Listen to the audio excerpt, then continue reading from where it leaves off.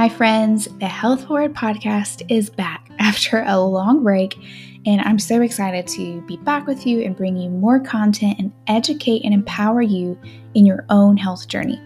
February is American Heart Health Month, among many other things, and in today's episode, I'm going to focus specifically on what we need to know about women's heart health. Hey friends, I'm Elena Davis, your integrative health coach, and I'm so glad you're here. This is the Health Forward podcast, where each week we will be talking about different things that move us forward toward a healthier and more fulfilling life. Thanks so much for listening in.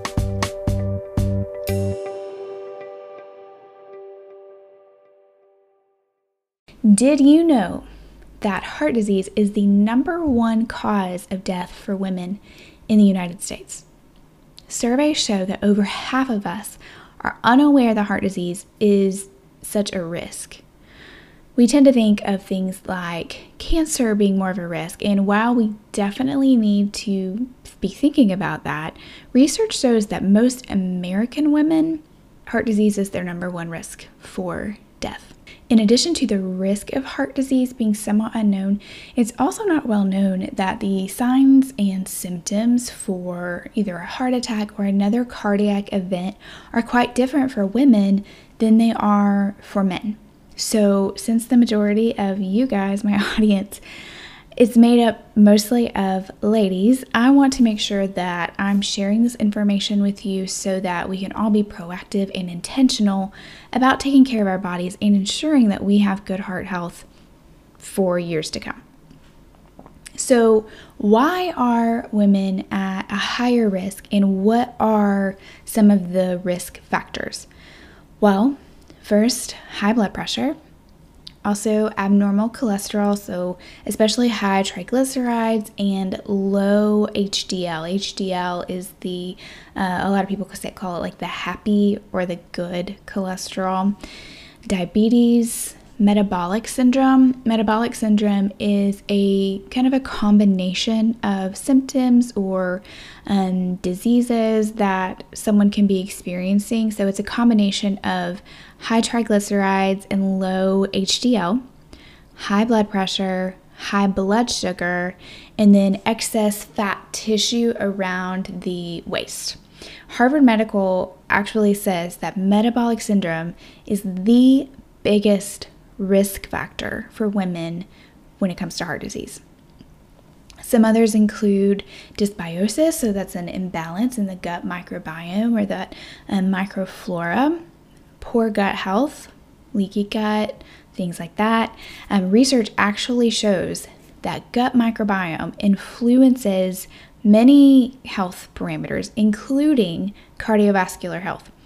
One study provided some evidence that certain families of gut bacteria, specifically pathogenic or the unfriendly gut bacteria, can be known to really affect cardiovascular health in that it can contribute to insulin resistance and metabolic syndrome. Also, a few other studies found a negative connection between a specific kind of gut bacteria and arterial stiffness. And so that is something we definitely don't want, is arterial stiffness. So you kind of put those together we know that gut health affects so much in the body, and then you have some negative gut bugs causing things like arterial stiffness or maybe leading to things like metabolic syndrome, and it can really quickly go downhill in regards to your health overall, but specifically your cardiovascular health.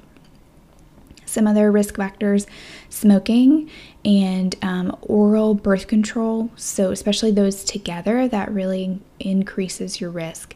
Chronic high inflammation levels or inflammatory disorders.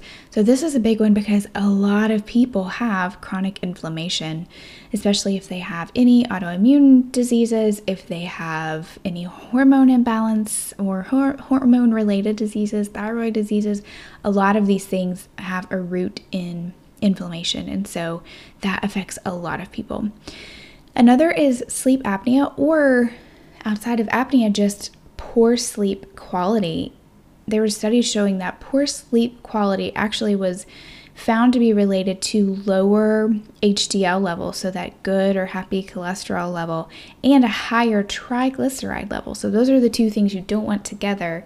And studies show that a lack of good quality sleep or short durations of sleep, like not getting enough sleep or sleep apnea, can lead to an increase of those risk factors of the low HDL and the high triglycerides, which really just shows the importance of prioritizing your sleep and having good sleep hygiene. And then, of course, one we all know is family history. So not only are all of these risk factors a little different for women when it comes to heart disease, but as I mentioned before, the actual symptoms of a heart attack or a cardiac event are different as well. So while it's still common for women to experience chest pain or pressure, which is kind of the classic symptom we all think of when we think about a heart attack, there are some other symptoms that women often experience that aren't as common or aren't as talked about, or maybe men don't experience as much. And those are pain in the jaw area, in the neck, in the back, and the upper arms, nausea or stomach pain, stomach pressure, dizziness, being lightheaded, increased sweating, and then shortness of breath. And some studies that I was reading and preparing for this actually talked about how you can have some of these warning signs for a couple weeks leading up to some kind of cardiac event. So if you find yourself feeling really dizzy and lightheaded and short of breath and overly fatigued, and you start to have some pressure or pain that is not common, make sure that you make that a priority to go get that checked out, because those can be warning signs for some kind of heart attack or cardiac related event. So now that we've heard all the risk factors and the symptoms, we need to know what to do, right? How can we minimize our risk or work to reverse some of the health issues that we might already be experiencing? And the good news about that is a lot of chronic health conditions that I just listed can be significantly improved or even reversed with lifestyle changes. And we can do things to regulate our blood sugar levels, to lower triglyceride levels, to increase those HDL levels, to improve our microbiome. I talk about that a lot. We have a lot of control over that. And so there are things that we can do to kind of mitigate some of those risks, as well as to decrease inflammation, which I talk about a lot as well. And so there are certain lifestyle behaviors and changes that we can do that can help with those things, which leads you to ask me, okay, well, what are they, right? Well, the good news is these are a lot of the same things that I talk about often. So things like eating regular balanced meals throughout the day, right? That is going to help maintain or stabilize your blood sugar, maintain a good healthy blood sugar level. So no skipping meals, no eating carbs alone or protein alone, making sure that we have the carb, the protein, and the fat at every meal. I sound like a broken record when it comes to that, but it is so important. Blood sugar balance is so important for so many things in the body. I often talk about it in regards to gut health and hormone health, but it also really matters in regards to cardiac health. Eating lots of plants and omega-3 fats, that's really important. That helps to decrease inflammation in the body. It feeds the good gut bacteria, especially the fiber. Those are prebiotics, and so they feed the good guys. That also helps with increasing HDL and lowering LDL. And so especially those omega-3s have been shown to really have a positive effect on the HDLs. Reducing artificial foods and trans fats and refined sugars, that's kind of the one we all know, we all think about, but it really is important, even if it is something that people say a lot and gets a little bit trite. It really does help to decrease inflammation. It also really helps to decrease triglycerides. So if you're struggling with high triglycerides, make sure that your diet isn't full of really refined carbs or refined sugars or a lot of like trans fats and artificial processed chemical-laden foods. Exercising for at least 30 minutes a day really helps with decreasing inflammation. It helps with increasing HDL levels. There's really not a whole lot of ways that studies have proven that you can increase your HDL levels, but exercise and the omega-3s were both things that were listed to help with that. And so making sure that you're getting at least 30 minutes of structured movement throughout the day. Even if you're an active person, I hear that a lot. Well, I'm active. I get like 10,000 steps a day. That's great. But what you want is at least 20, preferably 30 minutes of structured time that your heart rate stays up. And so that's going to help a lot with flushing out toxins in the body. It's going to help raise your cortisol levels for a short amount of time, which actually helps them to decrease later instead of staying chronically high. That's where we get a lot of chronic inflammation from. And so exercise is a big deal. Also, not just movement in general for 30 minutes, but having at least 2 to 3 times a week that you're adding some strength training to that. And strength training has been shown to increase insulin sensitivity in the body. So that's going to help regulate those blood sugar levels to make your cells more sensitive to insulin so that your body can utilize the glucose, the blood sugar, when you eat or when your liver releases it when you're sleeping. And that's going to it's going to help you to not have high blood sugar levels throughout the day. Another big one is dealing with stress. Another one that we hear all the time, but it really does make a huge difference. Those stress hormones that I just mentioned, those really come into play. When those are high all the time, as I just said, when they're chronically high, you run into a lot of issues with chronic inflammation. And there's lots of ways that you can deal with stress. There's one of my favorite tips is doing square breathing. I've mentioned it on here before. Square breathing or box breathing. It's where you breathe in through your nose for 4 seconds. You hold it for 4 seconds. You breathe out through your mouth for 4 seconds. You wait for 4 seconds. And you do that for about 2 to 3 minutes. And studies have actually shown that it redirects the blood flow in your brain from your amygdala, which is your fight or flight response, your emotional response, your impulse response, to your frontal cortex, which is more of your logical, thinking, reasonable brain, part of your brain. And so studies actually show that doing something as simple as breathing exercises actually helps to put your body back into a parasympathetic state, so rest and digest state rather than fight or flight, helps to lower those stress hormones. So make sure you're doing that. You can also exercise obviously helps with stress. It helps give you an outlet for that. Other things that help with stress would be making sure that you're getting good sleep. So prioritizing your sleep, which I'm about to get into in a minute. And then you can also take things called adaptogens. They basically help your body with its stress response, help to regulate that a little bit. So you can look more into that. Talk to your doctor about that. Obviously, make sure there's not any contraindications with anything else that you might be taking.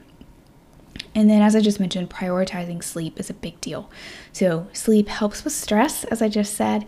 It also helps with inflammation. Sleep is when our body should be getting into that restful state and things can restore and reset and heal. It's really important for that. It's important for cell turnover. It's important for mental health. So many positive health benefits come from really prioritizing your sleep. The recommendation is 7 to 9 hours. You can kind of play with that and see what's best for you. If you feel best more around 7, if you feel best more around 8 or 9, and making sure you're getting into bed at a good time. So preferably 10:30, definitely before 11, so that you're in a good sleep by about midnight when that deep sleep really needs to set in. And then the last thing is adding some quality supplements or vitamins to kind of fill in the gaps, right? Because we cannot live perfect lives. We're not going to eat perfectly. We're not going to get every single nutrient in we need to. And even if we did, our soil quality and just the condition of our environment doesn't really allow us to get the maximum nutrients from our food anyway. So I think it's a good idea to make sure that you're supplementing with a good whole food source multivitamin. There's several on the market. Typically not going to be what you pick up at Target or Walmart, but you can often find some decent ones on Amazon. You need to do a little background research to make sure that they are a whole food source and then they have the amount of nutrients that you need in them. If you are a woman of childbearing age, so anywhere in your early 20s through probably 30s, early 30s, or even to 40 if you think that you're planning to have children a little bit later, make sure that you're taking a good quality prenatal. They have higher level of nutrient stores in them. Sometimes we don't exactly always control when certain life changes are going to happen. So making sure that your nutrient stores are good will really help with that. Also, a good quality omega-3 supplement. We talked about omega-3s a minute ago, about how they help with HDL and increasing that level. They also help with lowering inflammation, and they help with a lot of other processes throughout the body. So it's hard to get the appropriate amount of omega-3s in your diet unless you really eat a lot of fatty fish, a lot of salmon, things like that. If you don't, then you most likely need to be supplementing. So a good source of omega-3s, Nordic Naturals is a great brand. They do a lot of testing. They use clean sources, and so I feel comfortable recommending that brand as well. And then a probiotic. We already talked about the importance of gut health and how having an imbalance, having more bad or pathogenic or opportunistic bacteria rather than the good guys can cause issues. So making sure that you are supplementing with a good probiotic or a good gut healing supplement, something like the Ion Gut Health. It's like a supplement, like a liquid supplement.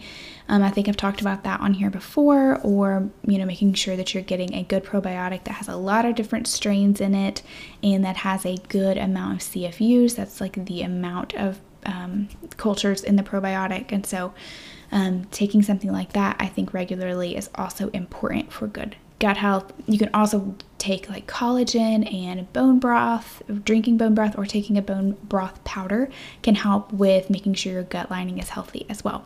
So those are a lot of the things that I regularly talk about. There's really nothing new there. Especially if you've listened to the podcast for a while, you have heard most of those things before. So it's easy to see how we can just consider like these basic healthy lifestyle factors are just like, oh yeah, that's what I hear all the time. But when you hear how each little thing actually does help, especially in regards to cardiovascular health, but really in so many other functions of the body, these simple basic behaviors really do affect our health over the long term. We often tend to want to do the more extreme things or the trendy things or take the latest supplement or drink the latest shake or whatever it is. But in reality, the bottom line is doing those simple basic things, it really does pay off and make a difference over time. So, making sure that we have those down pat, or making sure that we're working towards those. And if you're struggling with a certain part of it, that's where it's good to reach out and get some help, because you really want to have that foundation in place. The fundamentals, the foundation, it all really plays into good health, both now and in our 80s, right? When in our 60s, 70s, 80s, when we kind of tend to think about heart disease becoming an issue, if we've built this good, healthy foundation, then we're much less at risk for that in the future. These things matter, and they really do make a difference. So I hope that this has been helpful for you. I hope there's been at least a couple of things that maybe you didn't know or you haven't heard before, or maybe they remind you to really be intentional and prioritize those parts of your health. If you need help with a certain part of that, if you're struggling with exercise, if you're struggling with your gut health, if you're struggling with making sure that you're getting your blood sugar balanced, definitely reach out to a professional, myself, or another health coach, or a functional medical provider, someone that can really help you get to the root cause of what's going on with you and help you as you move forward in your health journey. Thank you guys for being here, for listening, for taking care of your health and prioritizing your health, and I will talk to you next time. Please remember that the content in this episode is not to be considered as medical advice and is only intended as general health information. Thanks so much for listening in today. See you back here next week for another episode of the Health Forward Podcast.